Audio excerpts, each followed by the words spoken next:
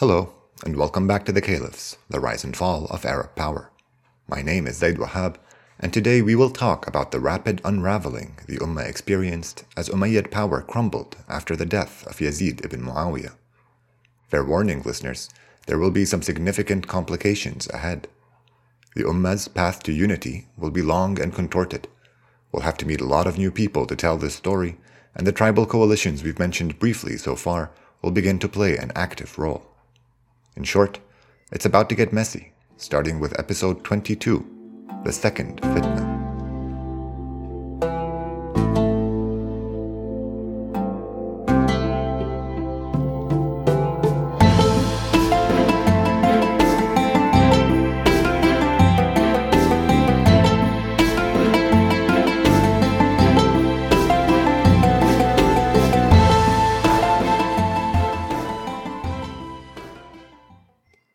I hope the term fitna didn't sneak up on you. For anyone just tuning in now, it's the Arabic word for civil strife. Not every intrigue, coup, or rebellion warranted the label, and the Arabs reserved it only for those exceptional periods of cataclysmic upheaval. If you found the first fitna to be a crowded and confused affair, then I need to do a much better job with this one, as it will be remarkably more complex. I won't try to fit it all into one episode. In fact, we've already covered some of it. When it started is a matter of opinion, and some say the fitna truly kicked off once Abdullah ibn Zubayr began publicly accepting pledges. Others that it was after Hussein and the Hashemites were massacred en route to Kufa, and others still pin its start all the way back with Muawiyah's death. I don't know how fair that last one is. I mean, despite his disastrous time at the helm, Muawiyah's son and successor Yazid did rule for a few years, replacing governors and sending armies and whatnot. His poor decision-making undoubtedly played a huge role in the deterioration of the Ummah's unity, but it wasn't until his sudden death that everything fell apart. So we'll use that milestone to investigate the second fitna. In our effort to keep our stories straight, we will break up our discussion into 3 parts, one for each of the Caliphate's main regions, Iraq, Syria, and the Peninsula, using their local leaders as our vantage points while we await the rise of a new caliph. Let's start with the peninsula, specifically the western Hijazi cities of Mecca and Medina. When news of Yazid's death arrived, Medina had already been conquered and pillaged, and Mecca had been under siege for about 4 months and getting desperate. Abdullah ibn Zubayr may have been unflinching in his resistance, but he was also ineffectual and had found no real way of fighting off his besiegers. When news of the caliph's death arrived, Yazid's armies were stunned, and the commander in charge decided to stop the unpopular siege of the holy city and called for a meeting with Ibn Zubayr. We are told he made Ibn Zubayr an incredible offer.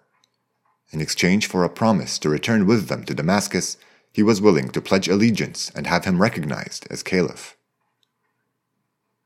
Let's take a step back. If you recall, Abdullah ibn Zubayr's whole platform was to fight the Umayyads until the Qurayshi nobility could hold an election council to determine which clan chief would become the next caliph. This united Quraysh and their loyalists behind his war effort, and he bolstered this support by appealing to the Kharijites, with promises to include their leaders in the discussions as well. The thing is, the Qurayshi elders who stood the best chance at rivaling his own bid for power had all died during the siege, and coupled with the respect his resolute stand against the Syrians had won him, Ibn Zubayr had become the de facto leader of all opposition on the peninsula. As for the offer by the Syrian commander, I totally see where you're coming from if you're skeptical. How often does an army hear its sovereign had passed away back home only to turn to its target and offer him the throne? To be fair though, the Ummah was going through a grave crisis, and from the front lines in Mecca it must have seemed clear that there were only 2 possible caliphs, one of whom had just died. In this light, asking Ibn Zubayr to return with him to Damascus seems like a reasonable request. It would give the Syrian tribes the opportunity to pledge to and build ties with the new caliph in person, and as a bonus ensure that the commander who made it all happen would remain in the new caliph's good graces. Ibn Zubayr turned down the offer, basically telling the commander that his only options were to either pledge his allegiance unconditionally or dismiss himself. The Syrian commander chose the latter, and marched his army back to Damascus. The fact that the defenders of Mecca couldn't defeat their besiegers even after this upset underlines just how mismatched the two forces were. Ibn Zubayr was riding pretty high after this. He not only proclaimed himself caliph, but also started handing out governorships and otherwise taking care of business. His unilateral decisions to name himself caliph did not lose him any Qurayshi allies, but it did anger the Kharijites, who abandoned him en masse and became as opposed to him as they had been to previous caliphs, all of whom they viewed as illegitimate. The Kharijites were not united in any real sense, and by this point we are told there were 4 distinct blocks of the movement, each with its own leader or set of leaders. They dominated the eastern half of the peninsula and the south and east of Iraq. Apart from the Umayyads, the only Qurayshi clan to withhold their support from Ibn Zubayr were the Hashemites, and in response he had them besieged in Mecca for a while. If you're wondering why Ibn Zubayr was obsessed with getting the support of such a weak and broken clan, then you must have forgotten about the considerable sway the Hashemite name held in Iraq, where we will head to next on our tour of the second fitna. When Yazid passed away in late 683, Ubaydullah bin Ziyad ruled over the 2 Iraqi cities from Basra.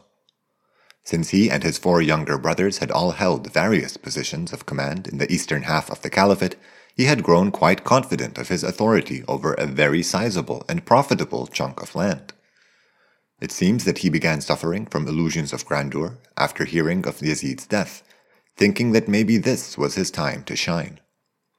Ubaydullah was technically an Umayyad, but only technically, as his father's adoption hadn't truly been accepted by the clan beyond Muawiyah, but at least it was enough to go on to claim descent from Quraysh. When Ubaydullah heard about Yazid's teenage son being made caliph in faraway Damascus a month or so later, he didn't exactly rush to collect pledges of allegiance for the boy.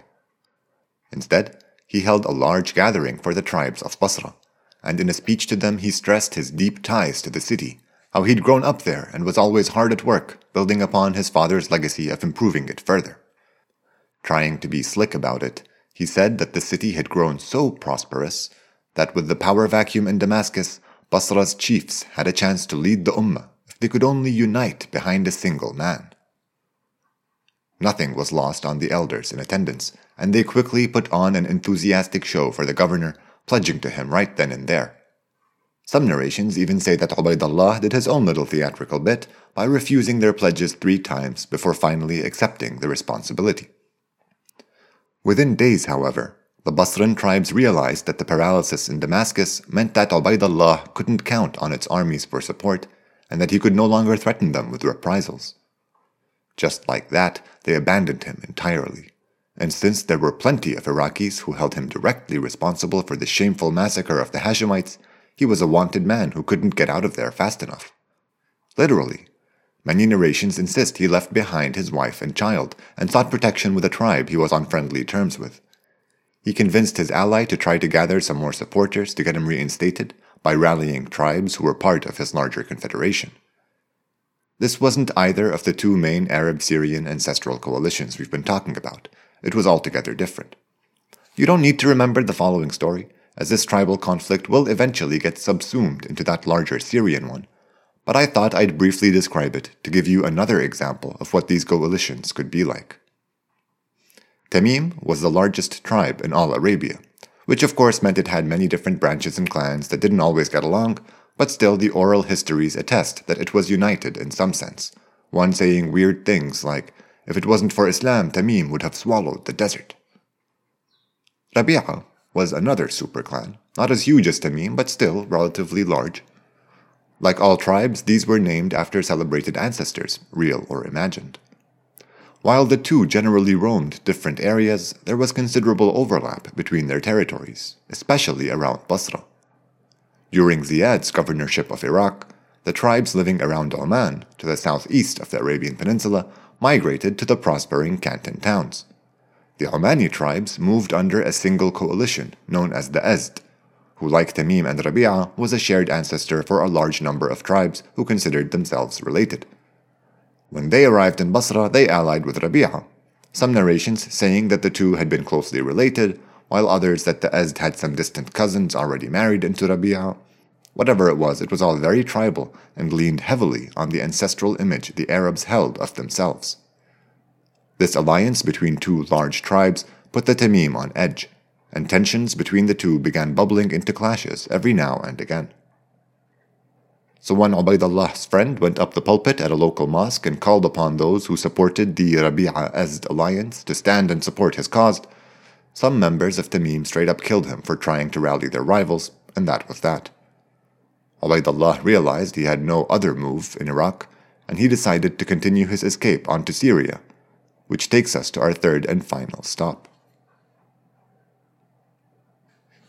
Yazid's death in November 683 upended everything Umayyad authority had been built upon. He had been chosen to succeed his father precisely because he was a direct descendant of the chief of Kalb's daughter Maysun.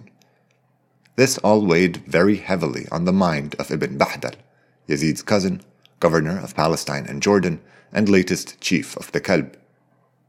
He was preoccupied with maintaining the privileges he and his clan were afforded, and when you're at the top, any amount of change is unwelcome. The nomination of Yazid's eldest son, the 19-year-old Muawiyah, for caliph was an attempt at extending this alliance, but it was obviously not taken very seriously outside Syria. When Muawiyah died between 2 and 6 months into his short reign, there were literally no other suitable candidates. Ibn Bahdal hoped to nominate Muawiyah's younger brother Khalid, but at that stage it was like flogging a dead horse. Umayyad loyalists and supporters were fine when Yazid was put in charge, but they became unnerved by just how much control the Syrian Kalb had after they managed to install the younger Muawiyah in charge of the caliphate. Two prominent members of the Umayyad Old Guard, the governors of Damascus and Homs no less, defected to Ibn Zubayr's cause, declaring that since there were no other candidates for caliph, to disobey would be to cause disunity, and they called upon their people to offer their pledges of allegiance.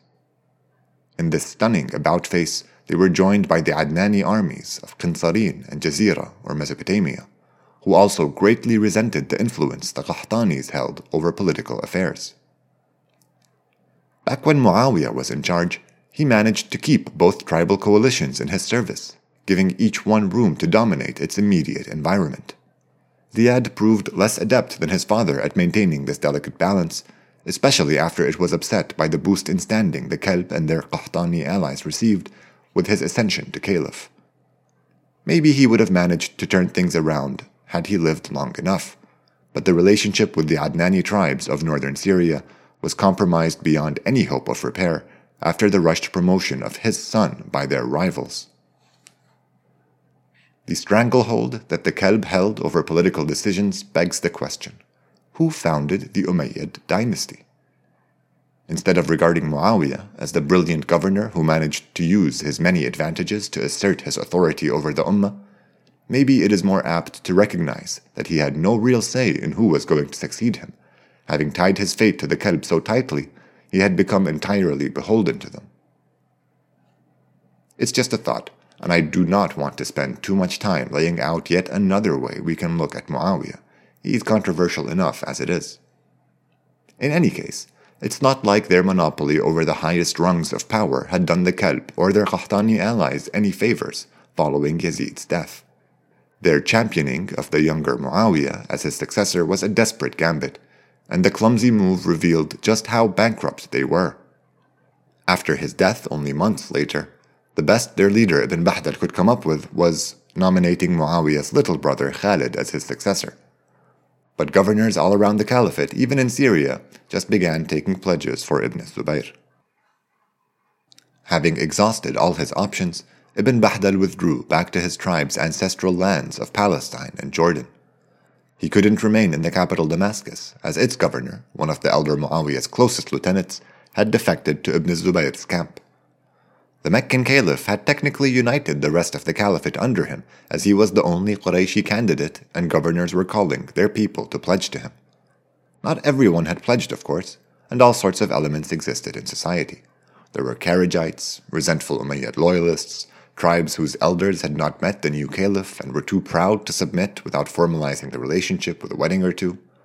but it seemed like it was just a matter of time before they came around one way or another. Unwilling to give up just yet, Ibn Bahdal decided to hold a tribal gathering to try and determine whether any paths to power had been overlooked. Allied tribal leaders and Umayyads of all stripes were invited to Jabia in the south of Syria in early to mid-684. This was the scene which greeted Ubaydullah ibn Ziyad when he first appeared in Syria, and after getting over the shock of Muawiyah's death and calls for pledges for Ibn Zubayr in Damascus, he decided to head to Jabia to see what was going on. Yazid's family all attended, of course, as they were also Ibn Bahdal's kin, and he was still trying to push for Khalid bin Yazid to be proclaimed caliph. Marwan and his family had made their way to Damascus after being expelled from Medina, but after Yazid's sudden death, Muawiyah was leading them back to Mecca to pledge allegiance to Ibn Zubayr, and many narrations report that he had to be talked into attending because he didn't think anything could come out of the meeting. Sa'id ibn al-As, Medina's other governor during Muawiyah's reign, had passed away a short while back, but his son al-Ashdaq, a prominent and popular Umayyad in his own right, was there representing his branch of the family. We are told that the Umayyad and Qahtani elders met over several nights, but their deliberations are not transmitted in any reliable retellings. One quote which consistently emerges is the rejection Ibn Bahdal faced pushing for Khalid ibn Yazid, with other leaders saying that they hated supporting a youth to counter a rival elder. Clearly, the whole Muawiyah II fiasco still stung. Ultimately, they agreed to all back Marwan for caliph, whose age, standing, and tribal connections were expected to give them their best chances for success. He was meant as a kind of regent, however, as it was also decided that Khalid ibn Yazid was to be his successor, and considering Marwan's age, 61 at the time, Ibn Bahdal must have figured that his kin would be back in charge before too long. Al-Ashdaq, who was not as old as Marwan but substantially more mature than Khalid, was third in line. It was a messy arrangement, but one that balanced the competing interests within and without the Umayyad clan, and ensured that the Qahtani alliance had no shortage of Qurayshi men to champion for caliph. The alliance agreed to more than just which members of Quraysh would represent their interests at this meeting. They decided that they had to retake their capital if they wanted any chance at regaining power. This wasn't going to be a sneak attack either. Their meeting at Jabia hadn't gone unnoticed, and it had provoked their Adnani rivals to rally around the governor of Damascus to encourage him to take military action against them. As soon as Marwan's intentions to challenge Ibn Zubayr were known, confrontation became inevitable. The Umayyads and their allies were going to go all in, so the governor of Damascus marshaled as many troops as possible, receiving much support from the Adnani tribes and the armies of Homs. The battle between these two factions took place in late July to mid-August of 684 at a plain called Marj Rahit. Sources agree that the Umayyads were badly outnumbered, but estimates are erratic. The Umayyad/Qahtani army is sized at between 6 and 15,000, up against 30 to 60,000 men from the armies of Damascus, Homs, and the Adnani tribes. Despite how little we can confirm about the battle itself, we know it was a bloody affair and that a large number of Umayyads died trying to preserve their clan's primacy in the umma. After dozens of brutal engagement over 20 days or so, the Umayyads emerged victorious. Some narrations explain this unexpected thrashing by saying that as the Umayyad advance gathered momentum, more tribes switched sides, which seems like a sensible explanation to me. Others say that the governor of Damascus had left the city undefended because he thought his advantage was so overwhelming that the battle would be over in no time. So when an Umayyad ally attacked the city, they had an easy time taking it over, something which disrupted the governor's operations decisively. The Umayyad revolt really got going after the governor of Damascus died towards the end of the Battle of Marj Rahit. The Qahtanis overran Syria so rapidly after their victory that when the governor of Homs, 100 miles to the north, heard about it, he was chased down and killed even as he tried to escape. The only governor to survive this terrible rout was Zufar, leader of the Adnani tribes of northern Syria, who governed Qinsarin even further north than Homs. He withdrew all his tribesmen and their allies and occupied an old Roman fortress town to the east called Qarqasiyah. It had strong defenses and occupied an important strategic location, separating Syria and Iraq at the confluence of two Mesopotamian tributaries to the Euphrates. From this fortified location, he launched multiple attacks on Qahtani tribes, starting a generations-long chain of feuds with a set of raids dubbed the Ayyam, Arabic for the days, as each raid was a day-long affair. Since these raids were culturally significant to the Arabs, we find a lot of poetry claimed to have been written then, shaming some tribe or celebrating some glory. The Battle of Marj Rahid led to some key changes in the caliphate.